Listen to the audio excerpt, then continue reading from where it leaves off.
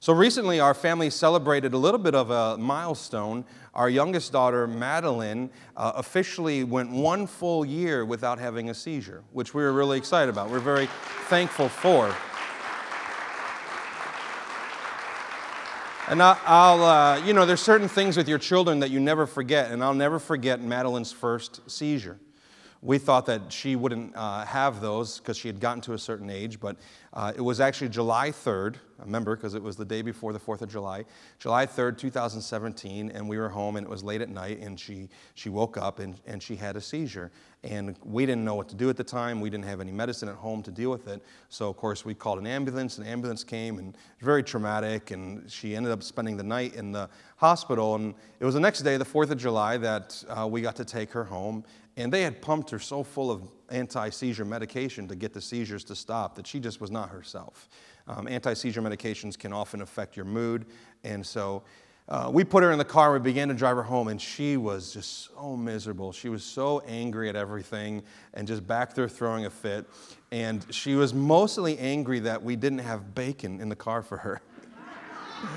She was screaming over and over for bacon, which I was kind of a little proud of her in the moment. It was like, yeah, that's good. But and so we're trying to reason with her. It's hard enough to reason with, she would have been 3 at the time. It's hard enough to reason with a 3-year-old, let alone a 3-year-old who's been pumped full of the drugs to stop the seizures. And so she wasn't really having any of it. At one point, while I'm trying to say, Maddie, we'll get bacon. We'll stop at Wegmans. We'll get bacon. You can have bacon when you get home. She goes, you shut your mouth, David Marvin.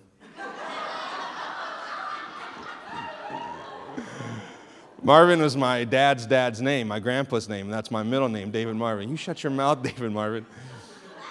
And it's like one of those moments as a parent when you know you're supposed to be upset with your child, but it's so funny. You can barely help yourself. And so I was like, you got your mouth from your mom. That's what happened there. So this morning we're going to talk about our words and the power of our words. As we're going through the book of James, last week we studied a passage where James spoke very directly and strongly to us about our works, right? Our works. And this week, the next passage, he speaks to us very directly and strongly about our words. He moves from our works to our words, from what we do to what we say. And the truth is that most of us probably think our words are not as damaging as our works. There's that little sing-songy thing that kids used to say, sticks and stones may break my bones, but words will never hurt me. It doesn't take very long for people to realize that's actually not true. Words can really hurt. We're in a country, we have freedom of speech, and so we defend our right to say whatever we want. But James actually has some things to confront us with this morning that say you may have freedom of speech, and yeah, words maybe don't hurt like action sometimes, but we're still responsible for our words.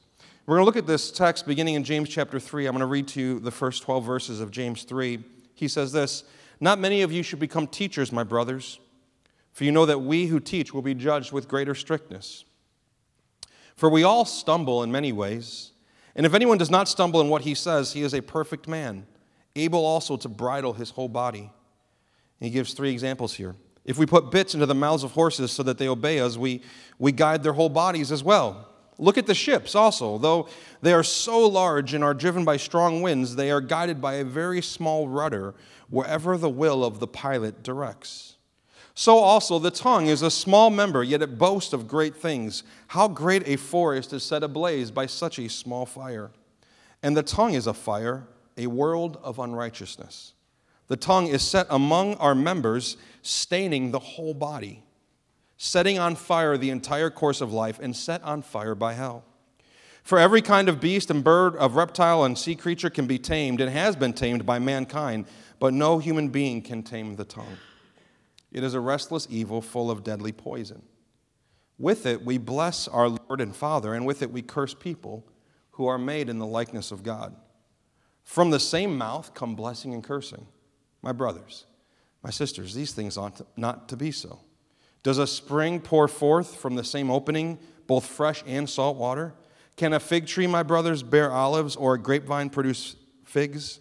Neither can a salt pond yield fresh water. This morning we're going to learn four things actually. We're going to learn four things about our words. And the first thing that we learn in this text is the power of our words. The power of our words. This week I read a bunch of articles online about the power of our words. And I read an article in the HuffPost by Dr. John DeGarmo. He wrote an article called The Power of Your Words. And this guy, in addition to being a doctor who studies the power of words in people's lives, he was actually a foster care father. And he was a father to over 50 children from the foster care system. And he's had children come into his home who have never had a kind word spoken to them for their entire lives. And he talked about the way it affected them, their inability to speak kind words to other people, their inability to smile, to enjoy life. He talked about one 17-year-old who ended up in prison and said he liked prison because the prison guards were the first people to ever actually kind of speak kind to him. The power of our words. There's so much power that we hold. And James gives us three memorable metaphors so that we won't forget. The first one he talks about is the bit in the mouth of a horse. Now, Madeline, part of her therapy is she gets to do equine therapy. She gets to go and ride on horses, and it's so funny to see her little body on top of these big horses. And of course, there's other people holding her and helping her. But she actually, if she grips that bridle well enough and pulls on it, she actually can control the horse. She's tiny. She's about 20 pounds. She's so much. But if I took the biggest, strongest person in the room, like Greg Bell, and I put him on a horse without a bridle or a bit, and it's a wild horse, it doesn't matter how strong he is. He can't control that horse. But you put little Maddie on a horse with a little bridle and a bit, and all of a sudden she has control over that horse. And this is what James is saying, that like the bit, your tongue can control or release great power under the control of a tongue. So there's great power. The second metaphor that he gives here, teaching us that the tongue is a small thing that causes great results. He talks about the rudder and the ship. And an enormous ship is steered by one small little rudder. What he's teaching us here is that your tongue has so much power because it's the power to literally control the direction of your life. The way you speak, not just to others, but the way you speak to yourself has this sort of formative power over yourself. You know that you're always talking to yourself, right? Even as I'm talking this morning, you're having an internal dialogue with yourself. You're always talking to yourself, and we tend to always believe ourselves, and so your self-talk has so much power. The things you say about yourself and the way you talk about yourself, it has the power to shape the direction of your life. If you're always saying negative things about yourself, it has the power to lead you into negative outcomes. If you learn how to speak positively, and not just self-help positively, but positively from God's word, how God sees you, what's true about you because of what Jesus has done, those sort of words have the power to direct our lives into health and into wholeness. And you know, when we do talk down about ourselves, we're really actually talking down about God because He's our creator. He's our maker. He's the one that formed us and shaped us and made us exactly how He wanted to make us. So our tongues have great power. And then the third metaphor that James uses is the spark in the forest fire, where the tongue can seem so small, so minor, so insignificant, but look at the damage the tongue can do. Every one of us in this room, if we're honest, have done damage at some point in our lives with our words. And every single one of us in this room has been damaged by the words of others. This fire. In October of 1871 was the Great Chicago Fire.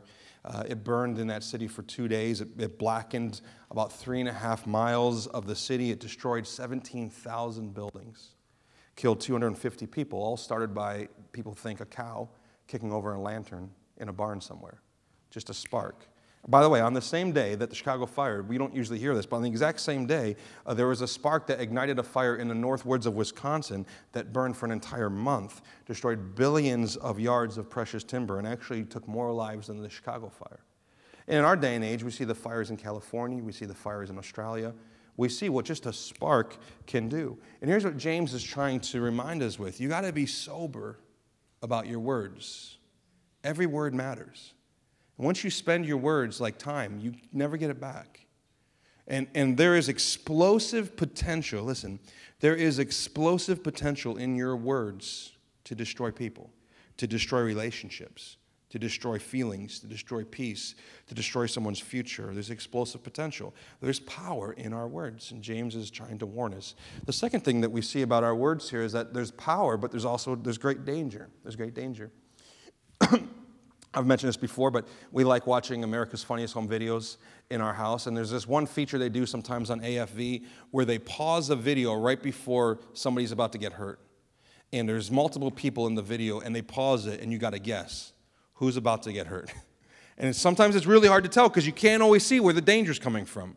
You think, well, that person looks like they're about to fall into a pool. They're going to get hurt. And then this person over here that you weren't even paying attention to, all of a sudden they're the one who gets hurt. And that's the thing with life and the thing with dangers. We don't always know where it's coming from. And we don't always see it coming. And we don't always know what's most dangerous. But James' warning is here, our words are dangerous. And he says there's 4 things that our words do that make them very dangerous. He said that they boast of great things. Our words are boastful. They can be prideful, self-promotion, someone who's always talking about themselves all the time, always trying to promote themselves. Our words, we promote ourselves. And listen, the way in which it's dangerous is because eventually it pushes people away. When you're a prideful person always boasting about yourself and what you've done, it pushes people away.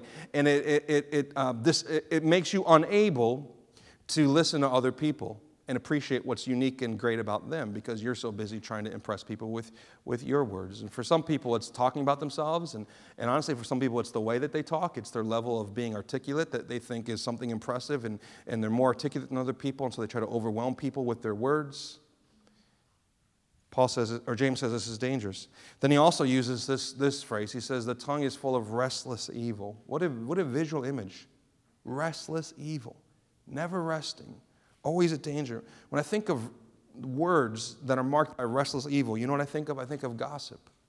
Gossip that just keeps running around. Gossip and flattery. You know, gossip and flattery are basically the opposite side of the same coin because gossip is saying behind someone's back what you would never say to their face, right? And flattery is saying to someone's face what you would never say behind their back. And either way, it's a restless evil in our words. The Proverbs talk about sort of an eagerness in your words, an eagerness in a person to run to gossip, to run to evil. Where's the rumors? Where's the inside information? And a lot of times gossip is really just about trying to feel like you're on the inside of something.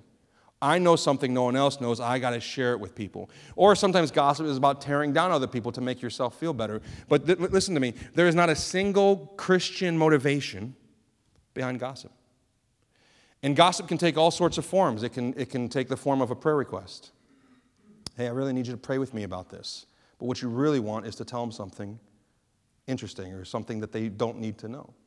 Gossip can take the form of just being, sometimes we excuse our gossip because we have one really close friend and that's who we tell all of our gossip to, but we don't gossip broadly. And so this is a restless evil that makes our words dangerous. James says that our words are full of deadly poison, that they have the power to speak death, that they can poison others, and they can poison ourselves with the lies that we say to ourselves. And then he says, lastly, that our words, with the same mouth that blesses God, we curse people who have been made in the likeness of God. What is this? This is criticism, unfair criticism of other people. This is judging other people because they're different than you. Looking down on people, using your words to attack other people, degrading people. This can be sexist talk. This can be racist talk. It can even just be uncharitable talk, where you're just not talking kindly of somebody else. And instead of assuming the best motivations in somebody else, you're assuming their worst motivations, and then you're talking about it. And James is giving us this warning here that there is danger in our words. Okay, so there's power in our words, there's danger in our words. And then third thing we learn in this text is we learn about the source of our words. Where do they come from? And James gives us 2 metaphors. He says that the fresh and salt water should not come from the same spring. And then he also says that a fig tree should not produce olives and a grapevine should not produce figs. What is James saying? It's very simple. James is saying you can't say you're one thing. You can't be one thing and then consistently produce with your words something else. You can't say you're God-fearing and then with your words produce something else. You can't say that you love Jesus and that you've experienced his grace and his generosity and then not be generous with your words towards other people. There's a discrepancy here. And I know we all mess up. I get that. We all make mistakes. We all say the wrong things at times. What I'm talking about is the discrepancy between somebody who claims to be one thing and then there's a consistent pattern in their life of using words that reveals that actually there's something else. Jesus had something to say on this in Matthew chapter 12. Look what he says in verse 33 to his disciples. He says, either make the tree good and its fruit good, or make the tree bad and its fruit bad, for the tree is known by its fruit. Sounds a lot like James. Your works reveal your faith, right? Verse 34, he's talking to the Pharisees. You brood of vipers, how can you speak good when you are evil? For out of the abundance of the heart, the mouth speaks. Everything we say flows out of the abundance of the source of our words is not our throat, it's not our vocal cords, it's not our mouth. The source of our words, James and Jesus agree, it's our heart. Everything we say starts and originates in our heart. And I understand it's one of those phrases that I almost wish wasn't there, because sometimes when I hear that, I think, oh, that can't really be true, because sometimes I say things, but that's not really my heart. And James and Jesus are both saying that you can't let yourself off so easy. If your words are wrong, your heart is probably wrong, at least in that moment. The good person, verse 35, out of his good treasure brings forth good, and the evil person out of his evil treasure brings forth evil. As Christians, do we have a good treasure within us? Verse 36, I tell you, on the day of judgment, people will give account for every careless word they speak. For by your words you will be justified, and by your words you will be condemned. And just like James last week, Jesus is not teaching us that if we say enough good things, we will be saved. What he's saying is there's a way in which our words actually reveal our hearts. And so James is not just interested in what we do, he's also interested in what we say. And by the way, this is true not just of spoken words, but of written words. Right? In this day and age, we have lots of ways to communicate beyond the spoken word: text message, email, Facebook post, comment. We're responsible for all our words, whether we speak them or whether we write them. The same principle applies. James is teaching us here, when our hearts are wrong, eventually your words will be wrong. When our hearts are wrong, our words will be wrong. Let me give you 3 examples. If you have an insecure heart, and everything I'm going to say, we all struggle with at times, right? But if your heart is just racked with insecurity, you will always use your words to protect yourself. And you will always use your words to tear other people down, because you're so insecure in who you are. The only way you can feel better about yourself is by tearing other people down and noticing everything that's wrong about them. If you have an insecure heart and anxious heart, you will use your words to try to control other people and try to control outcomes. If you have a prideful heart, you'll use your words not to protect yourself so much, but to prove yourself. You'll judge and you'll criticize other people who aren't like you, and you'll do anything with your words to draw attention to the things that you are great at. If you have a selfish heart, then you'll use your words to get things for yourself. You'll get very good with your words, and you'll learn how to use them to manipulate people in situations to get things for yourself. And out of our hearts come our words. And James says, if you're regularly using your words to harm and curse people, then the blessing you think you're giving to God when you come into church and you stand and you sing songs, it's actually coming from somewhere else. And this is a big issue for us, because James is saying, if you are cursing people who are made in the likeness of God, then even when you think you're blessing God, you're not blessing him. And let me explain what this looks like. The same 3 types of hearts that I just described, insecure, prideful, and selfish, here's how those same hearts can actually motivate what looks like blessing God, right? Listen.